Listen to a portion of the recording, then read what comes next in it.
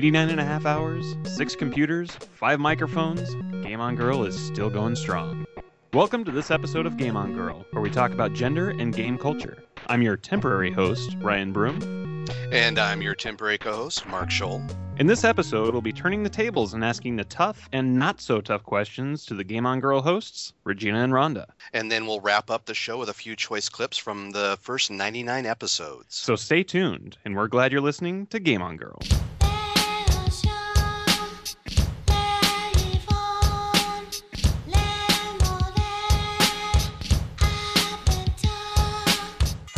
Today, Mark and I have the great pleasure to put Regina and Rhonda in the hot seat and ask them some of our questions and some from the Game On Girl community. Welcome to the show, Regina and Rhonda. Happy 100th episode, ladies. Thank you. Thanks. Yes, absolutely. It's like birthday. Happy birthday. Happy 100. Do you feel old? Celebrating. Yeah. I think we should celebrate. That's a lot. Mm-hmm. And I forgot the beer. Oh, man. What are we going to do with you, Ryan? I'll go get some, right? All right. I'll see you guys later. I'm going to go to the store. I'll be right back. Well, it makes it easier for us. That's right. So how does it feel to be on the other side of the questions? Weird. It does feel weird. Does it? Yeah. It's Are you kind of cool. Are you afraid? Are you, yeah, you're Yes. scared? Always. It'll be. Somebody's Like asking me control freak. questions. Yeah. I'm always the question asking her. Asking her? You just go ahead and make those words up. Yeah. I'm so glad that you're doing that, Regina. It's usually me. I'm the one that doesn't have a grasp on the English language. I have a grasp. I just, creatively interpret the English language to my own benefit. When I Well, say at least you have a degree behind it. it. You got to know the rules before you can break them. Right. Yeah, That's right. no That's kidding. right. True enough. Are you ladies ready to go? We are. Yeah, All right, let's Mark. do it. Go ahead and fire off with the first question.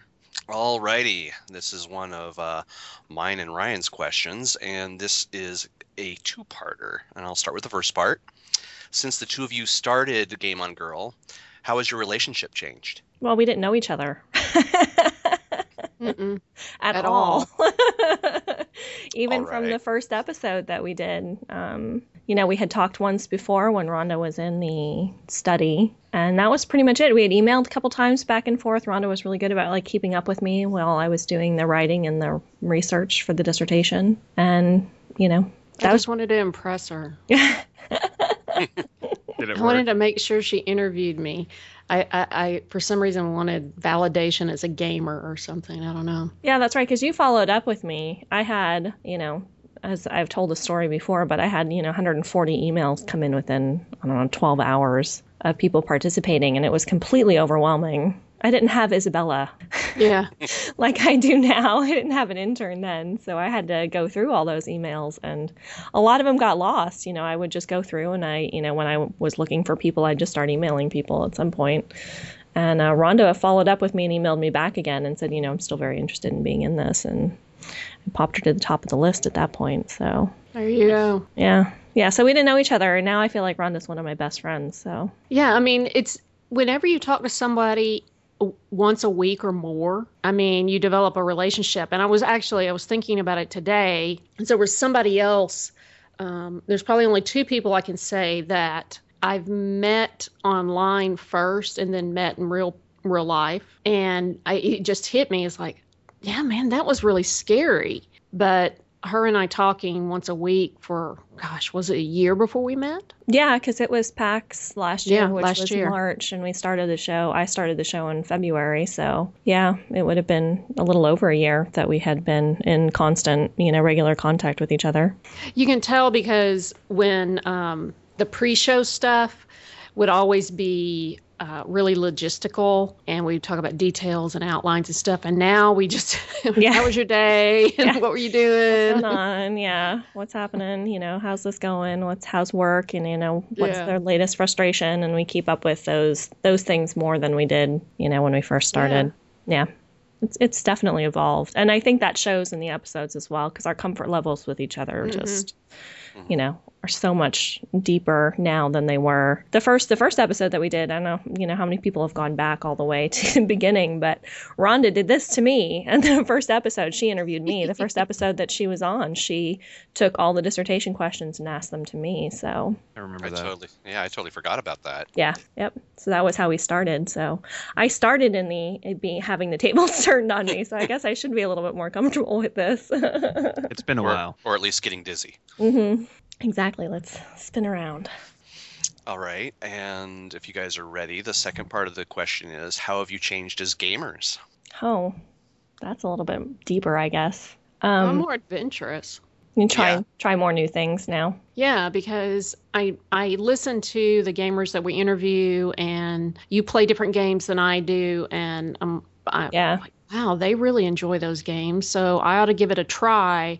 I also am, I know this is going to come as a shock, but I'm very obsessive compulsive.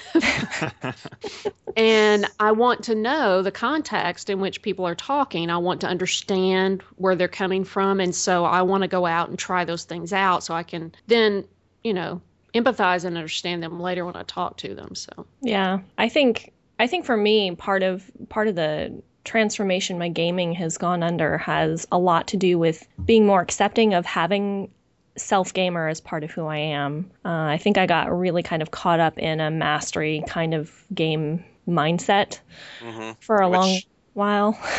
I agree with that. Yeah. And I don't recall when we first started gaming together that you were a mastery gamer. It seemed like that kind of evolved towards the, I don't know, sometime in the past at the beginning of the show, I'm guessing. You kind of transitioned more to what seemed like a mastery gamer to me. Yeah.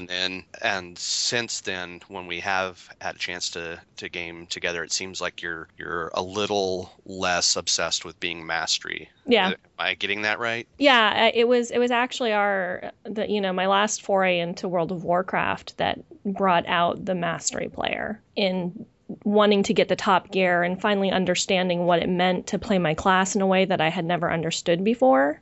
Because I had been so much of a self gamer when I originally started WoW back in 2006. I just went in and just, futzed around, and it wasn't a big thing, and I wasn't taking it particularly seriously. Not that, that was bad, or, taking it seriously is bad or good or whatever. But that's just how I was. I was just kind of, I was playing around, and I literally didn't understand the mechanics of building a skill tree. I had no idea what that was. I just put skills in, hodgepodge, and, I'm probably causing Rhonda to break out in hives. Yes. Just thinking about it. Yeah. With, I don't know what this does. And I thought, the point of the skill trees was to spread yourself across all of them, not to pick one and focus on it. And so my first characters had skills that were just all over the place. And then that transformed when I went back into WoW during the dissertation. And then after, I got more into the mastery kind of side of things and wanting to get the good gear. I think another thing that's sort of changed for me is I'm much more accepting of my choices as a gamer. Because when we do our rap segments now, a lot of times, all I have to do all I have to say is, I've been playing games on my phone. I haven't had time to sit down at the PC and game and, do my epic hours of gaming. I don't have time for that right now. So I accept that more as part of my gaming than I think I ever did before the show. And I think that that's because we've had so many people on the show with so many different definitions of what it means to be a gamer that I can step back and look at it and say, that's okay. This is acceptable. I don't have to prove it anymore. So you think it was a good thing that you moved away from mastery? I think so. Yeah, I enjoy it a little bit more. Okay. Being away from the sort of super focused on high level gear stuff. A lot less stress. Yeah. It's more fun to just go in and play, which is one of the reasons why I think I love and have always loved Left 4 Dead so much, because I'm not worried about gathering gear or leveling or anything like that. You just go in and play. I have a follow-up question for you, Rhonda. Okay. You said that you try more games now.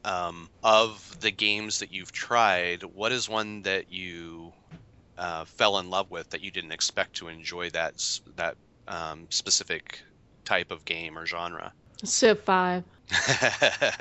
Yeah, it was. It's not one that anyone necessarily recommended on the show, although it's come up several times, probably by me. But we had interviewed gamers over and over and over again, and different people talking about The Sims and different other world building type games. And I have a best friend in my guild who loves Civ, and I've just always thought, God, that looks like the most dreadful, boring thing I've ever seen. And, I was like, you know what? I need to at least download this and give it a try. And I downloaded the demo and I played it for 4 straight hours. Wow. And I was like, I remember that. I remember when you talked about that on the show. Mhm. Yeah. I was like, this is a bad thing. Yeah, that's the worst game for one more turn syndrome. Yeah. But it really changed my mind about certain games. And part of that started a long time ago when my husband was trying to get me into certain types of games, and I finally caved in and played Diablo 2, which I didn't. I was like, man, that just seems so tedious. He would explain the weapons and the levels, and I was like, man, that sounds. I just want to shoot stuff. So yeah, I think Civ 5's the best example. Awesome. All right, I have a Twitter question here from @themeanergeek. The question is, what was your greatest challenge in gaining listeners? What adaptations to the show did you have to make? Oh boy, we had to structure the show.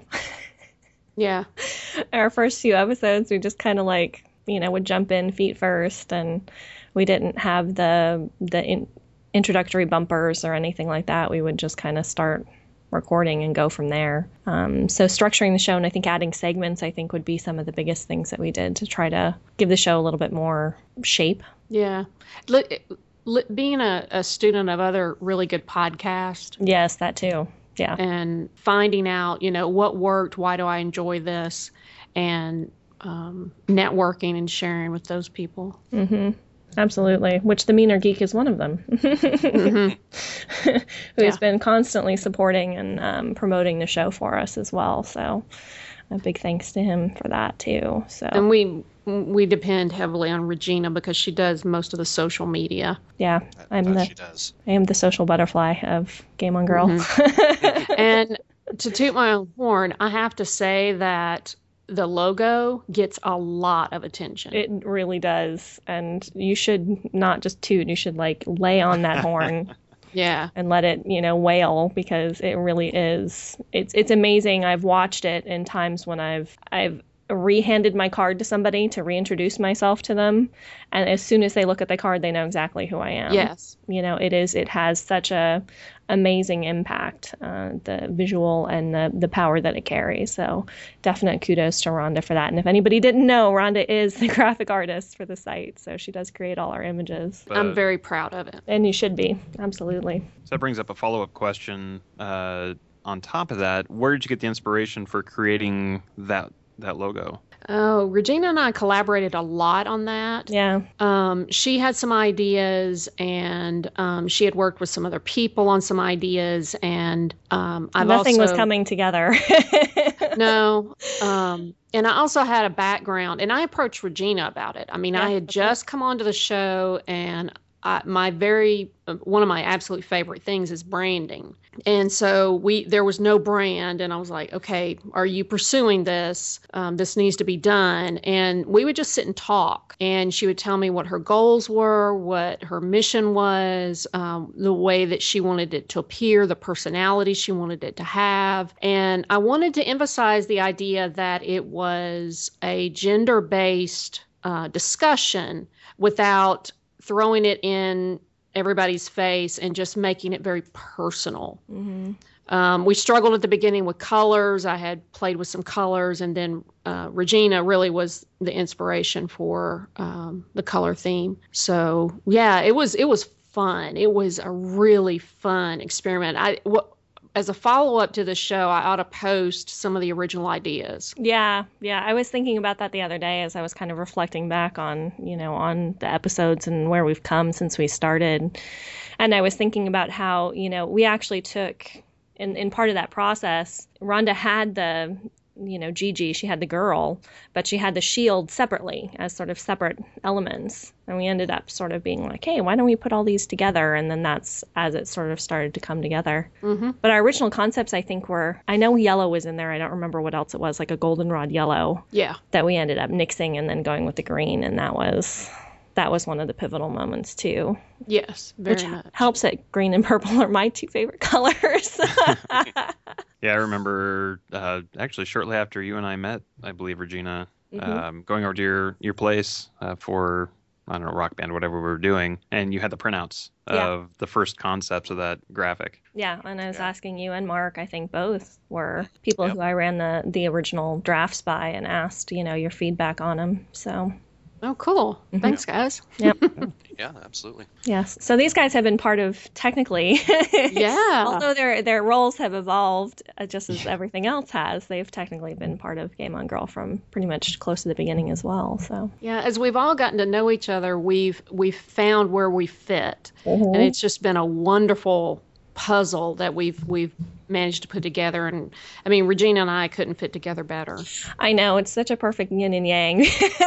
Yeah. All right. Hold on there, because you guys are actually segueing into the next question. Oh, awesome. How do you feel each of you complements the other in your Game On Girl relationship? And I want Rhonda to go first. All right. Okay. Well, I've already mentioned Regina does the social networking. She also does a lot of the ideas as far as ideas for show topics, ideas for people that we can talk to, directions that we're going to go. I really depend on her for the networking, even though she'll say that she's not really great at the networking, that she is good at that. She is. Yeah.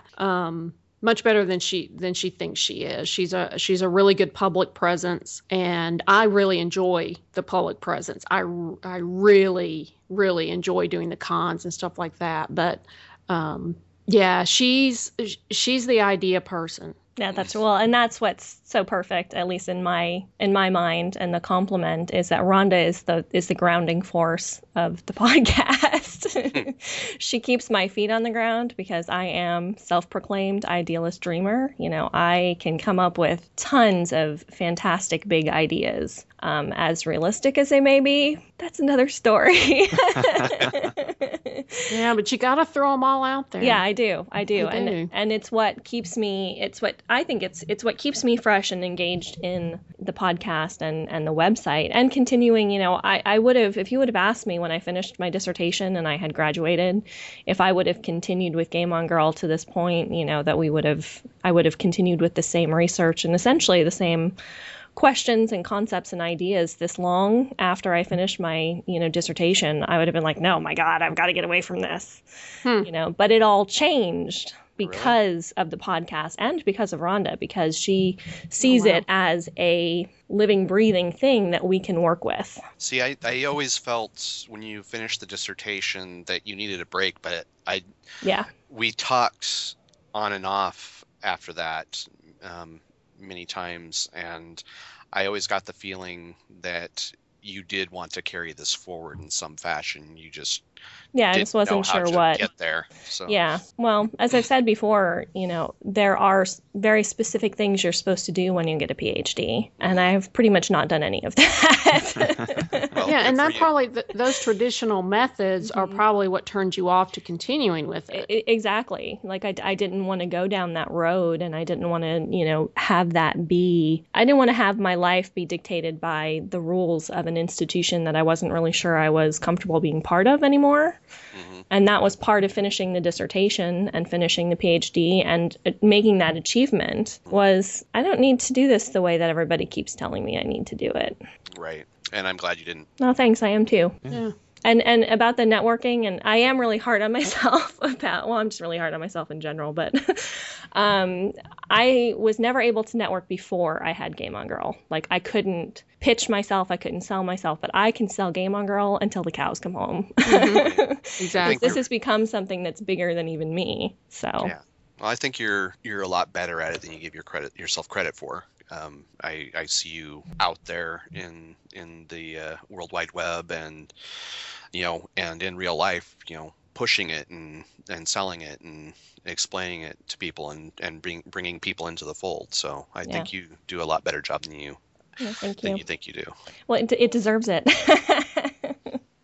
I think, and not just because of the show, but because of the writers we have and the editorial staff and and our fantastic podcast editor. Who makes us sound good even Who's when that dude? Yeah. He makes us sound good even when we don't necessarily. So, it really does deserve to be sold. So that makes it easier for me to be able to approach the networking, because I feel like I have something of value to share. So awesome. Yeah. Okay, so another Twitter question for you guys. This one is from Brolin1. Over the course of 100 episodes, have you seen a change, positive or negative, in how women are accepted in gaming/geek culture? And do you feel your podcast has helped bring about change? Yeah, it's a big one. Rhonda? Well, yeah, I'll start because my answer won't mean very much. This is an area that I really hadn't studied, and this is the background that Regina is actually coming from. She was at least more on the pulse of it than I was. The thing that happened for me doing the podcast and continually happens is the shock that it is still a problem. Yeah. And the degree at which some of the abuse and some of the language and some of the treatment that is going on, it continually shocks me. So I think in the past I've been pretty naive to it, a big part because I don't play online. I don't play with anyone except my friends, and that's a whole control thing. I think it's a good idea. Yeah. And so I really haven't been exposed to very much, been very isolated. Now, as far as sexism is concerned in the workplace, I'm very attuned to that. It's constant, and I'm constantly shocked at extremely how archaic that is still. So I don't see a difference. I don't think I can, because it's like, I bought a red car the other day, and so now all I see is red cars. Yeah. We're at an interesting point, I think, right now. I think the game industry is kind of in a bit of a crisis. It's transforming, and stories becoming more important, and characters are becoming more important. And the game designers and people who play games are becoming more aware of what the images mean on the screen. And because of that, I think people are paying more attention to women gamers. And I think that that's something that's come up in the last 2 years. If it's correlation or causation, how much, we might have influenced that, I'm not really sure. But it doesn't hurt that we exist. No. And it doesn't hurt that Rhonda and I are, female gamers that have the perspectives that we have and are willing to talk about them in a weekly format. So I think that that's fantastic. But then at the same time, I see like the fake geek girl thing that is that theme that just seems to just not want to go away. And that we have to have a conversation about, oh, well, there are fake geek girls, or you're a fake geek girl because you don't know this as much as this. And that kind of thing, I think, shows that power that women are starting to exert in game communities and perhaps in the industry is starting to threaten people, because that's a reaction, a threatened reaction. Yeah. Oh, well, you can't be real. You're not really into this, and dismissive. So I think we're kind of balancing between those two things, between the industry growing to accept and see that gaming is a thing for women and accepting that, and working with games in a way that make them more friendly to female gamers, and at the same time, the backlash that comes from that acceptance. And I think just the fact that we talk about those things, I think that gives us some influence in that area. I think you two with your podcast and people like, I believe it's Jenny Hanover, not in the kitchen anymore. Yep. People like her, and many other guests that you've had on the show. I think every one of you brings a little bit more of that to the forefront and helps to make change possible just a little bit at a time. And if everybody keeps going a little bit at a time, then eventually you get there. Exactly. Yeah. It takes all that dedication. I mean, Jenny's dedication to putting up with Mhm. more harassment than I could ever possibly imagine. You Well, know? and I think that's, I mean, you kind of grazed on that point in that I think it's important who the people are that are in the front discussing this. Mhm. And I love the attitude and the approach that you and I take on the show Mhm. about the topic. I like playing devil's advocate, but I hope in general the show is equal opportunity for the disenfranchised as far as the Yeah. gaming community is concerned, because we've always talked about how gaming is the great leveler. Right. And I think that's the reason why some of these, the trolling or the dissing that goes on stands out is because it doesn't make any sense. Right. And so I think it's really important who stands out in front. And I'm really excited that at the cons, the subject is part of the conversation. Yeah. And they honor us by letting us discuss it. Mhm. And shows like The Married Gamers, I would have never said, if you wanted to call me the NPR of gaming discussions, that I would have liked that. But when it comes to this topic, I don't know a better compliment. Yeah, I agree. Which we've said before, but that kind of idea or that thought that we're adding to that conversation in the same way that NPR adds to the conversations that it has, I think, is a really powerful thing. Really easy just to get together and talk about games. It's another thing to talk about how the culture impacts you playing the game, and men and women, because it does infect everybody. And what are we learning, and who's being affected by our language and our choice of words and all those kinds of things. And I think, I can talk about that. I can talk about that for another 100 episodes. You in, Rhonda? Yep, I'm in. It's a date. Yes.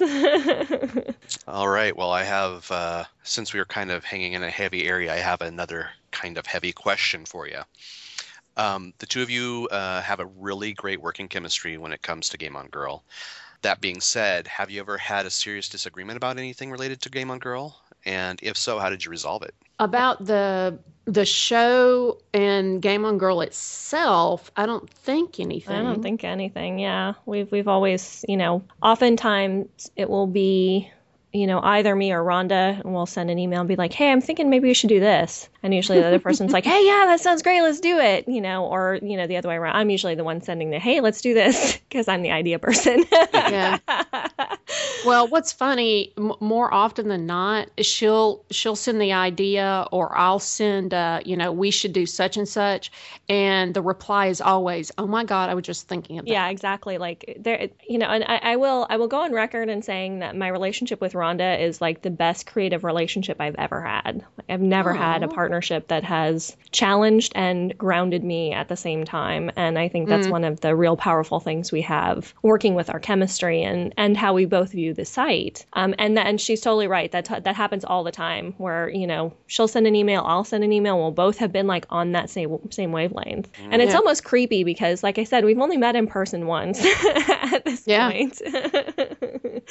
But as soon as we met, at the airport in Boston, there was no challenge there. Like we flowed together in the same way, sharing a hotel room with each other. Yeah. It was just seamless. And that's what partnerships should be, to a degree at least. You can challenge each other. I don't do that easily. Spend the night in the same hotel room with somebody. Yeah. Well, you got to fall asleep though. I was on West Coast time, so I was the one who was like awake for hours waiting to go to sleep. But we disagree on the show sometimes, and I think that that's also part of what makes us a good partnership, is we don't have the same points of view on things. And that was one thing I was looking for when I went looking for a co-host, is I didn't want somebody who was going to spew back the same kinds of opinions that I had. I wanted somebody who was going to have a differing opinion and a different point of view, so that we do get that sort of dynamic conversation going. Yeah. Okay. So that being said,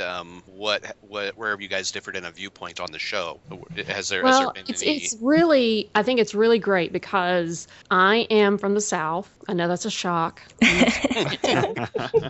I'm from the South, and I'm older than Regina. I have no children. I'm married, and I've been in the tech industry for ages, and only picked up a really creative bent late in life, which I fully embraced once I discovered it. So I mean, in so many ways, we're complete opposites. Yeah. And I come with a very traditional, and we don't like to never discuss religion. We never discuss politics, but just because of my environment and my upbringing, I come from a much more traditional and conservative background. I think that's an interesting and valid viewpoint when we come to a discussion, because it makes you stop and have a little compassion and a whole lot more understanding that there's none of this that's black and white. It's very, very difficult conversation, and finding a way to be compassionate. I think where we differ the most may have been like the conversation I think that got heated the most was the E3 conference, where the guy said, just relax, it'll be over in a minute. Yeah. That was a great episode.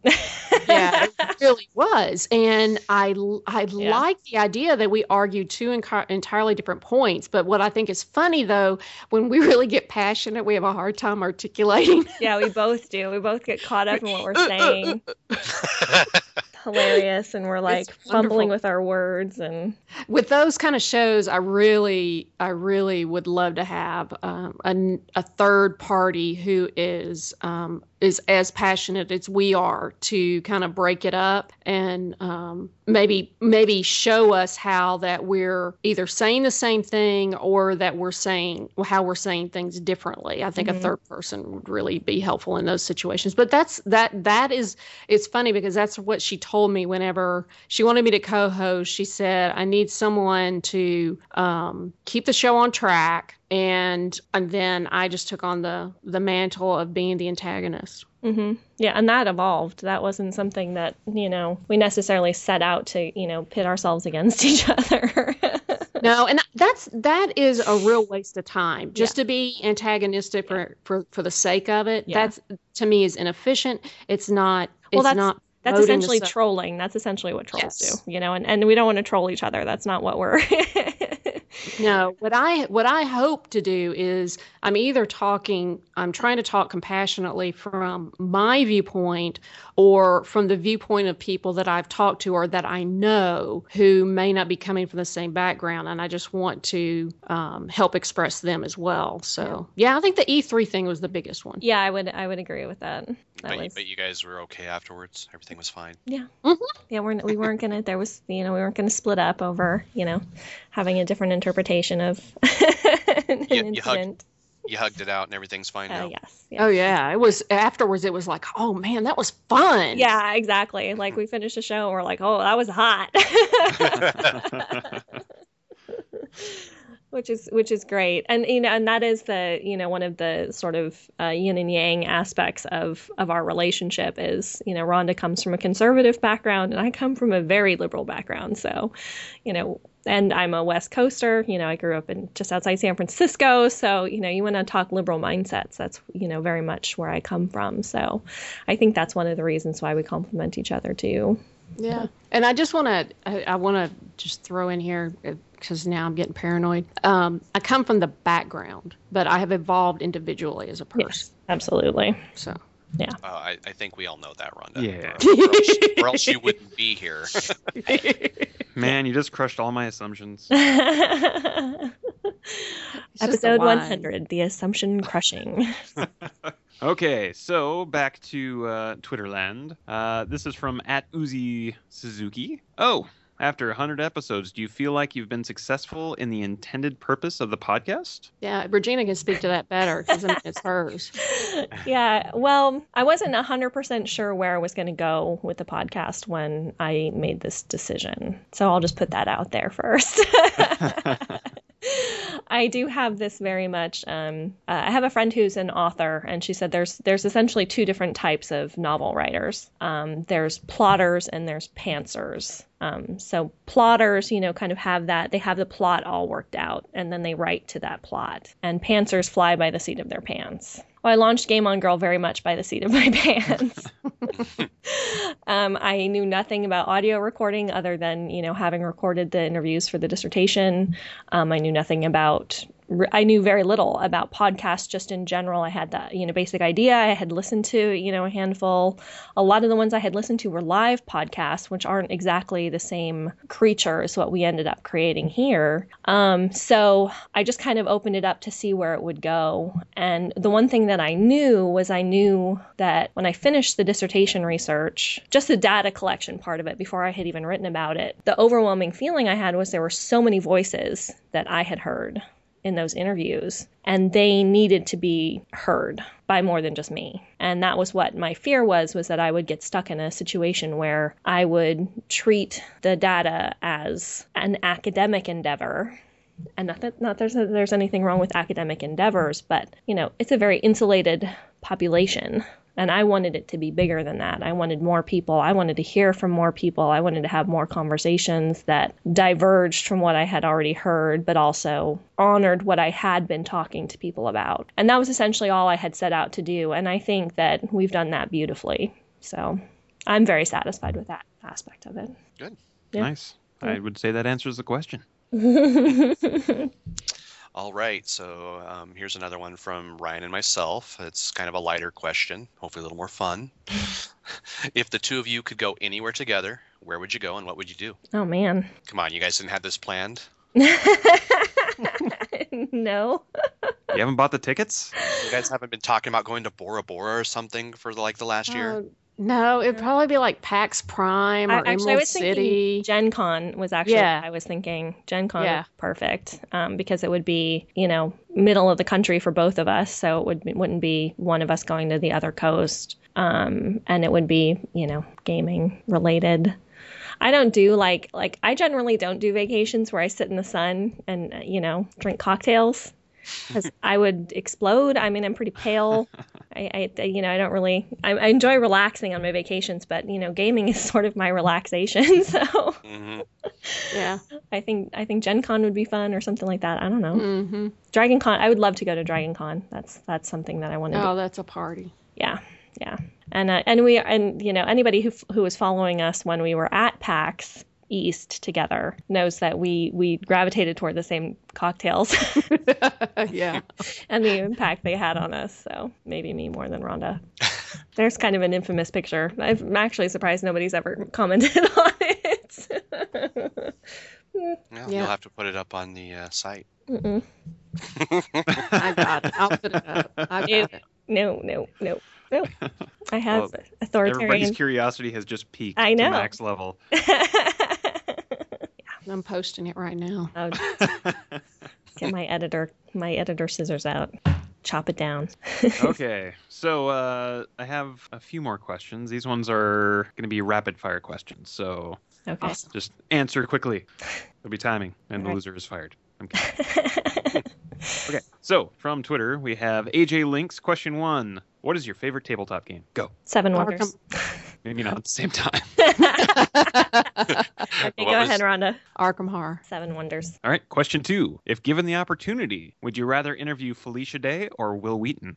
Felicia Day. Yeah, I think Felicia as well. I mean, I don't know. That's just such an impossible question for me. I really want both of them on the show at some point in time. But I would love to pick her brain about the creative process and Geek and Sundry and all the different sort of great web content that she's created. I don't know. Have you guys seen the trailer for Caper? No. No. So it's a new series that they're starting on Geek and Sundry. And I mean, they've done quality production since the beginning, get me wrong, but they look like a grown-up production company with this trailer. Oh, cool. And I was like, that's kind of awesome. So They're So growing as well. yeah, they Or are. Will Wheaton. I know, poor Will Wheaton.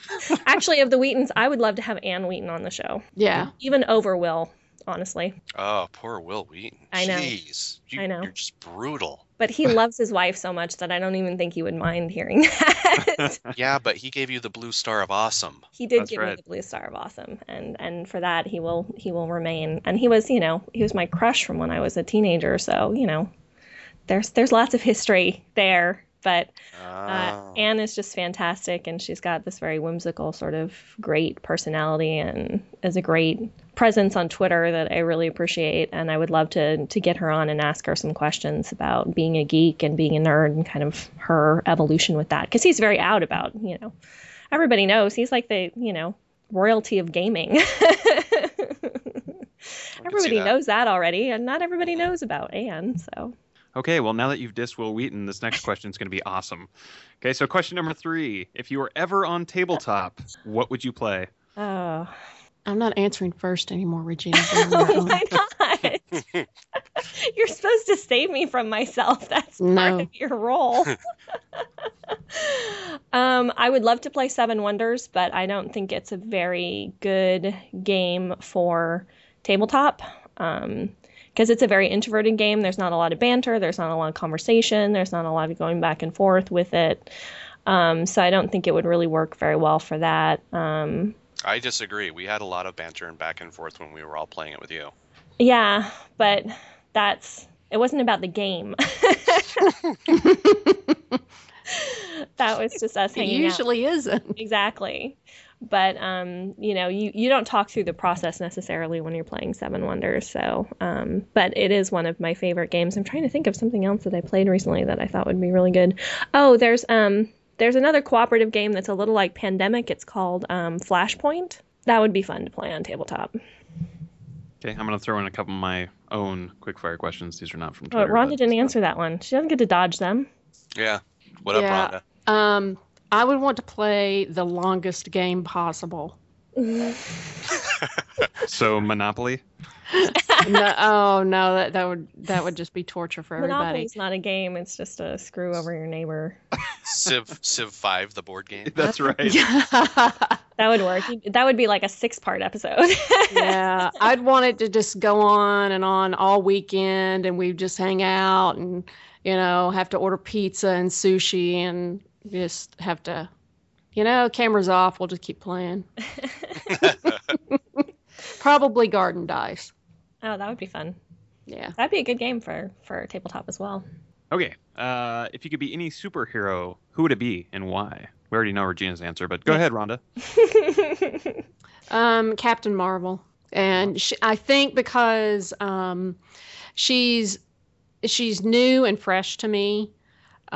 She has a great inclusive attitude, and she is learning to embrace her power from the beginning, which is something I've had trouble doing, is embracing that I am not second because I'm a woman, and that, I can be the captain. I don't have to be the sidekick. Cool. That's awesome. Yeah. That's a great answer. Okay, so other than Wonder Woman, Regina. Other than Wonder Woman. Oh, that's not fair. All right, go ahead. No. Other than Wonder Woman, I would probably pick... Yeah, that really isn't fair. I want to say... I'm thinking Buffy, but I don't really want to be Buffy. I like Buffy, but I don't want to be her. Like, I've never wanted that sort of... legacy, I guess. I'd want to be a hero in my own right, and so I'm trying to think of who did I put on my list? Oh, she's not a superhero, but Zoe from Firefly. Nice. Because she's just like the ultimate woman warrior, and I just love the way she could quietly exude strength. Like you didn't question her competence, and I love that about her. So I would pick her. Okay. You didn't question her femininity either. You did not. No, exactly. She had that like perfect balance of those two things. So very powerful. Okay, and the last question in the rapid fire segment is, what video game character do you identify with the most? I know Rhonda's. Yeah, I know. This is like the Wonder Woman question for Regina, but go ahead. Well, it's almost not fair because if you've got a role-playing game, you're creating a character. Right. And so my FemShep in Mass Effect 3 would definitely be that. Yeah. And I would say my World of Warcraft character, my Warlock. Mm-hmm. Because I always identified with her. Wow. I'm completely blown away. I thought there would be a Lara Croft there from no kidding. Rhonda. Mm-mm. No, not yet. She and I haven't bonded. I like the game. I haven't finished the game, and so I don't think she and I have bonded quite yet. Yeah, she's, I've said this before. Actually, I just said this. We were on the Married Gamers a couple weeks ago, and I said this on that episode. We spent the whole hour talking about Lara Croft's boobs. So if you haven't checked that out, you probably should. If we haven't checked out her boobs? No, checked out the episode. Right. Of course you've checked out her boobs. Everybody's checked out her boobs. How could you miss them? Well, actually, I seem to recall when I played it back in the early 90s or mid 90s, I spent most of my time looking at her ass as she was running around. Yeah. This is true. Yeah, that's true. That is true. But there was an article up that compared her sort of evolution down into the reboot. But I've always said she's kind of a feminist nightmare because I really want to like her and I really want to like her character, but her rendering was always so atrocious and so male-gazed, sexualized fantasy chick that it was really hard to embrace who she was, and because of that reason. And the reboot is undoing some of that, which is one of the things I love about it, and one of the reasons why I said I think the game industry is in transition, because they are looking at female bodies in game differently, and she is kind of the example of that right now. Yeah, and I never really questioned her appearance because, like we discussed on the show, I mean, she was the only gal in town, Mm-hmm. and so there was no one else to kind of compare to or fantasize about. Yeah. So I mean, I was a fan of her. I didn't play the game very much, and with the new Tomb Raider. I don't identify with her very much because she's extremely young. She's extremely athletic. She's setting out on a very scary adventure. And I mean, I'm 50. I don't identify with her very much at that point, the point in her life where she's learning about herself. So it's kind of hard. Yeah. Yeah. Laura. Yeah. She's a character who should be sympathetic, but who, depending on where you're coming from, it might be difficult to see her that way. All right. All right then. That was deep. And well, we this took is a the left NPR turn. of game podcast. So Hey, you know what? I think that's an awesome title. So thank you. I like it too. And Thanks, coming up Chris. next, we have the question about Lara Croft. actually, we don't have a question about Lara Croft, but we do have a final question for you. What do you see Game On Girl evolving into in the future, and what other avenues, if any, do you see Game On Girl going towards? Well, we've already discussed moving into maybe some video content. That's something that we're thinking about doing. So that's one direction that we're potentially heading into. And by video content, do you mean like video podcast?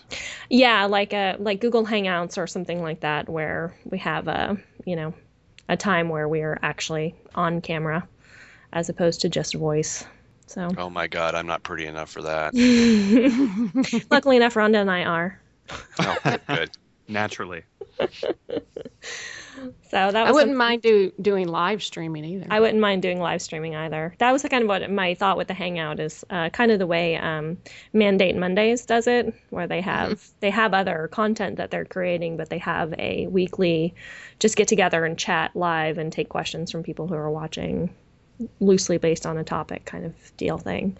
Something like that I think would be really cool to kind of add into our mix now. Yeah. Do you have any other ideas, Rhonda? We've talked about some other things.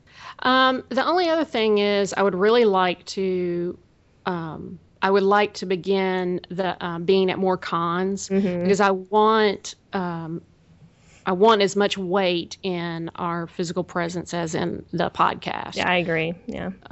If we're talking about giving people a voice, I mean, that impacts a whole lot more. I mean, in one weekend, we can encounter 500 to 800 people, where in 1 week on the podcast, we talk to one. Right. Yeah, I agree. I would love to be able to do more cons and more diverse cons. I tend to very much go to the ones close to home. So I tend to be in Seattle and Portland more than anywhere else because they're, easy and convenient driving distance, and I have very kind friends who let me stay with them. Yeah.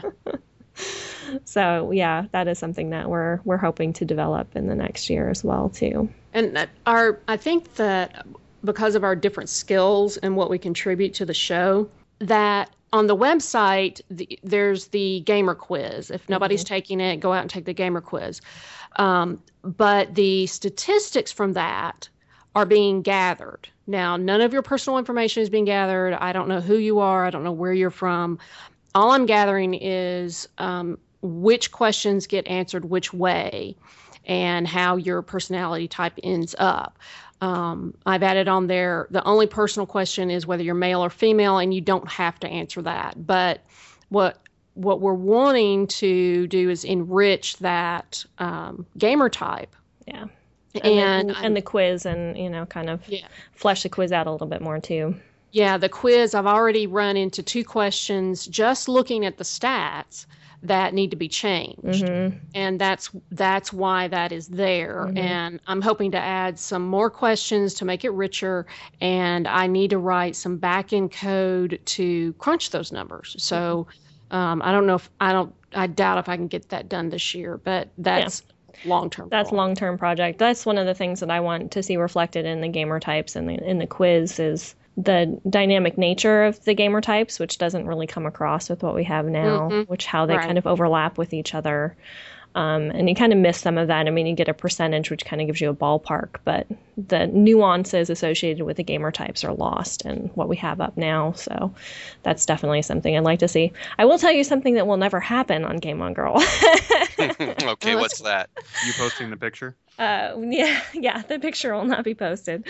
I will never have advertising on the site. I will have sponsors. I would gladly take a sponsor if somebody wanted to sponsor the show. I'd gladly take sponsors, but I won't run ads. You won't see video ads. You won't see print ads ever on Game On Girl. It will always be just what it is now, and that's something that I've sort of committed myself to and committed the site to, at least in my mind, is not having it be commercial in that way.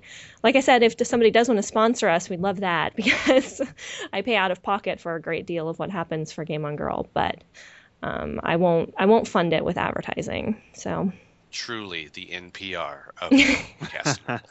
Yeah. I mean, Regina and I both, I actually got this question at one of the first PAX East that we did. We don't do this for a living. There's no income. We don't get income from Game On Girl. I have a full-time job.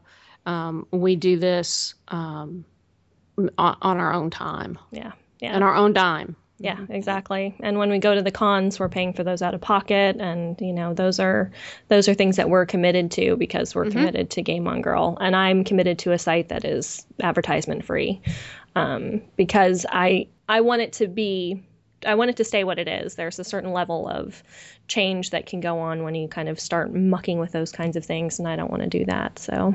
Well, sounds good to me. Yeah. Mucking is such a fun word. Let's go muck about. That's right. Mucking. I remember the very first time I heard the word muck. Really? I know. It's my background. It's regional, yeah. I was in Nashville, Tennessee. I was a senior in high school working at Service Merchandise. Oh my God. Selling jewelry. I haven't heard that name in forever. Wow, okay. And a British woman came in, was wanting to buy some jewelry. And of course, I was just completely fascinated because this woman's talking. And she goes, well, I don't want to muck about this. And I was like, wow, what a great word. Say it again. Muck. How long can I keep you talking? What more gems can I get from you? That's right. That's funny. We would like to thank Regina and Rhonda for letting us turn the tables on them for this very special 100th episode.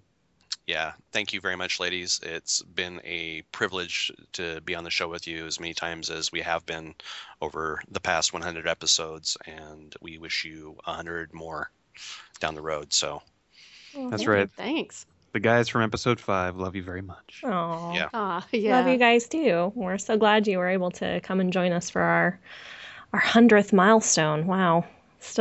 There's still a part of me that's in awe that we're at episode 100, Rhonda. Yeah, I know. So cool. Yep, it's a great milestone. Yeah, it is. All right. Well, with that, Mark and I are back in the guest seat, and take it away, Regina.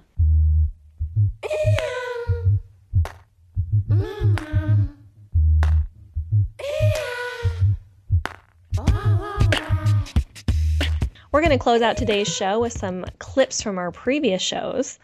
This is such a really kind of an overwhelming moment to think back to, 100 episodes and all the guests and people we've had join us. And I just want to make sure everybody knows that we're not trying to exclude anyone or, after we put the list together of clips we were going to pull for today, I thought of at least 20 more episodes that we probably should have included comments from, but we can't include everybody. So my apologies ahead of time. The first clip that you're going to listen to is actually from episode 31, and it was Building Community with Jessica Marizan. I think being a gamer is when it does start impacting your own identity, whether or not you vocalize that. And I think that it has to have a impact on the way you see the world, that you don't necessarily see the world and appropriate it to your gaming experience. But there are so many times when I'll walk down the street. I remember I was in college and my dorm was by Sorority Row, and I saw the Tri Delta symbol, and I immediately thought of Zelda. And I was like, man, if I was in a sorority, I'd want to be in that one. It turns out that was a terrible, awful sorority, and I did not ever pledge for a sorority. But,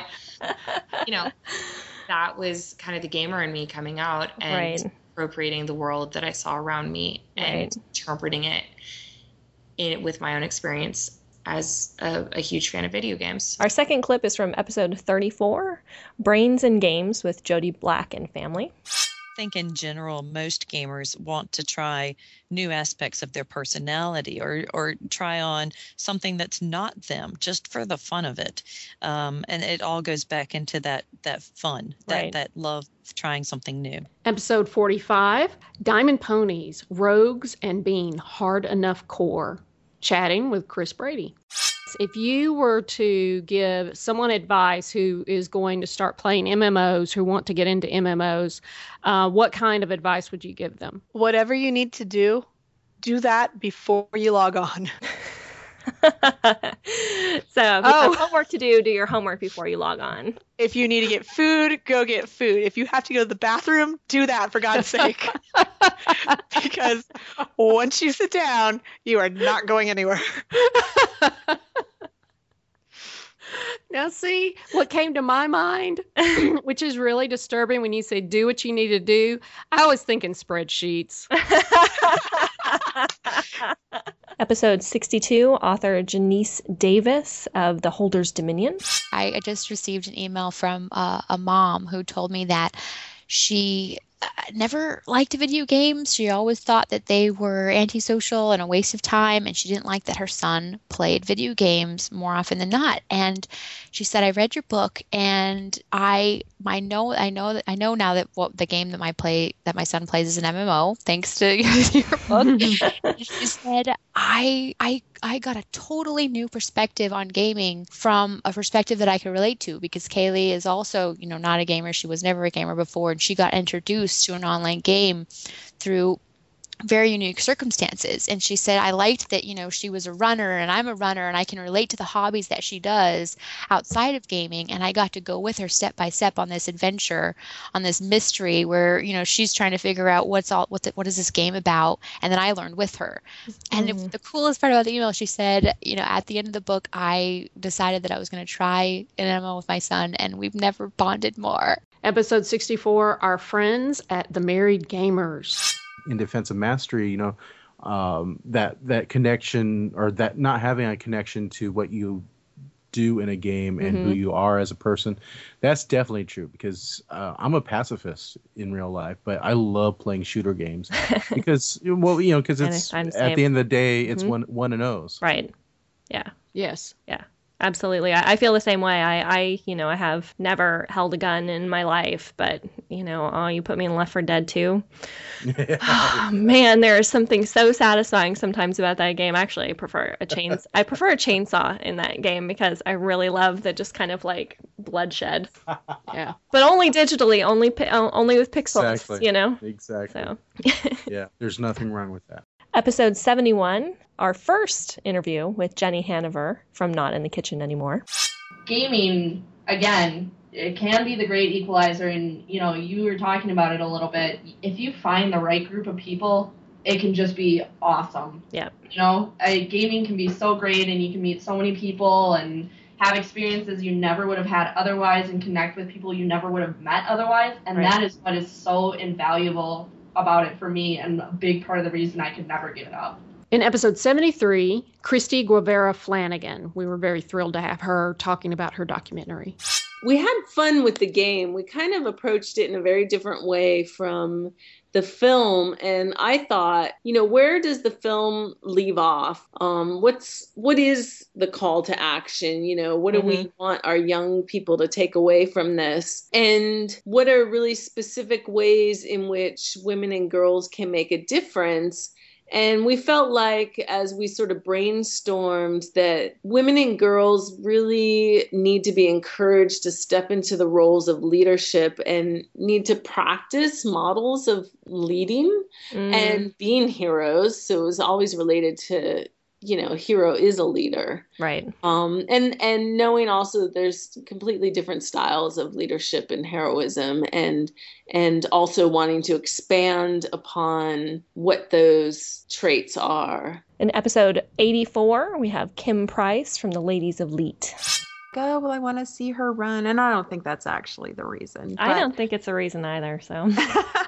No, I think it's just, I don't know if guys are, and I do know one guy who just refuses to play any girl characters. And if he won't play Tomb Raider because, it's a girl character and he doesn't have an option to play a guy. And interesting. I can sort of understand that, although I would never play if I couldn't, play a guy, because it's not really a choice for us. We don't really have that choice, yeah. Exactly. But I thought that was just a mindful thing that he has, that I was like, wow, that's pretty interesting that you will refuse to play a girl. So I'm like, you should play Tomb Raider because it's a great, great game. Yeah. And he's like, no, I just can't do it. And I'm like, wow, you're kind of missing out. And episode 86, Nicole Spag from Ladies of Leet. Well, we love having Nicole on the show, and if you guys haven't checked out Ladies of Leet yet, what are you waiting for? Go now, right now. Oh, yeah. I was like, what? Is Regina listening to me? You totally threw me. I thought you were talking to somebody else. I thought my mic went mute or something. That's hilarious. I did. I stopped. I was like, I know. I never did, because I never interrupt you in the closing. So you're like, what the hell is going on? I'm rubbing off on you guys. I'm sorry. I broke Rhonda. Everybody, I broke Rhonda. Broke me. Episode 88. Some of our favorite geeky singer-songwriters, the Double Clicks. That is a song about, I guess inspired by the whole fake geek girl concept, where people have these tests and these elitist measures for who gets to call themselves a geek and who, how you get to label yourself within a community, which I think is very silly. And it, as I said before, the community for the most part is really positive and it does wonderful things for people. So it is especially disappointing to me when this safe space becomes, not safe for people. Yeah, I agree with that. I think that's one of the worst parts of what happened with all that kind of controversy and all the articles that came out and things that people were saying. Yeah, absolutely. I think, especially if, from my perspective of, I was a young teenage girl trying desperately to find things I connect with and trying to, be accepted.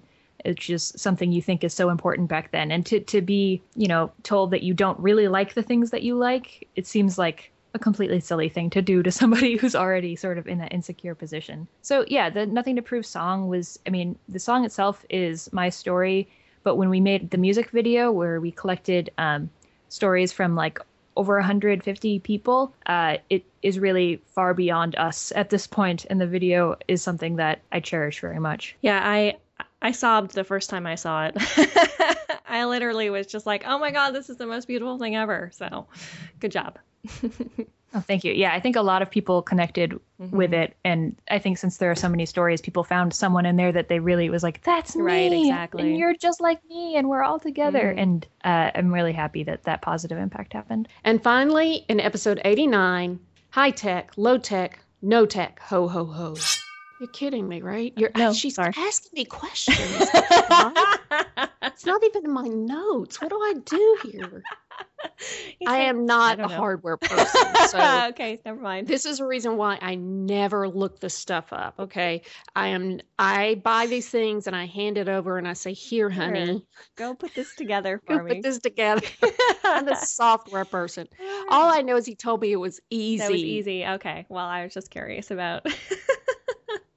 I'm going to have to go here and look this up now. Here's my link. See, to our dear listeners, this is one of the times when I'm glad that Ro and I are not actually in the same room together. Yeah. When we're recording. Stuff at her. And it's not a video either. So. Yeah, and we're not on video because I'm pretty sure I would get kicked under the table or pinned. She'd be seeing my dirty look. And a huge thank you from Game On Girl to our fearless, intrepid, and fantastic intern Isabella for going through and pulling all of the quotes for today's episode and actually tallying up the time of the episodes as well. She did some really hardcore intern grunt work for this episode, so we owe her a lot for today. So thank you, Isabella, for that.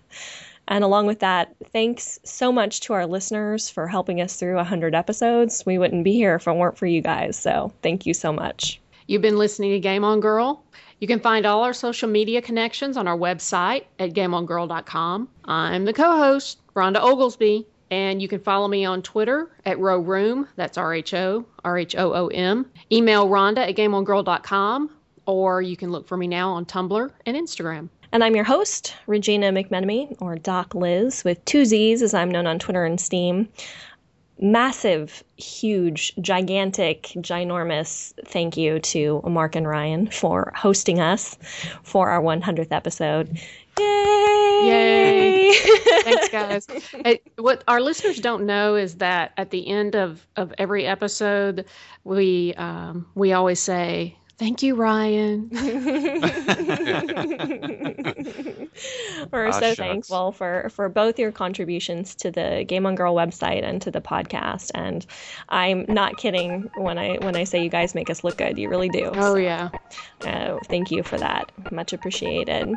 You guys listening can find links to iTunes and Stitcher streaming on the website gameongirl.com. This podcast is edited by me, Ryan Broom, at Desert Tree Media. And the theme song Good Day by Triple Fox is used under Creative Commons Attribution License. Thanks so much for listening, and until next time, game on! Game on! Game on! Game on!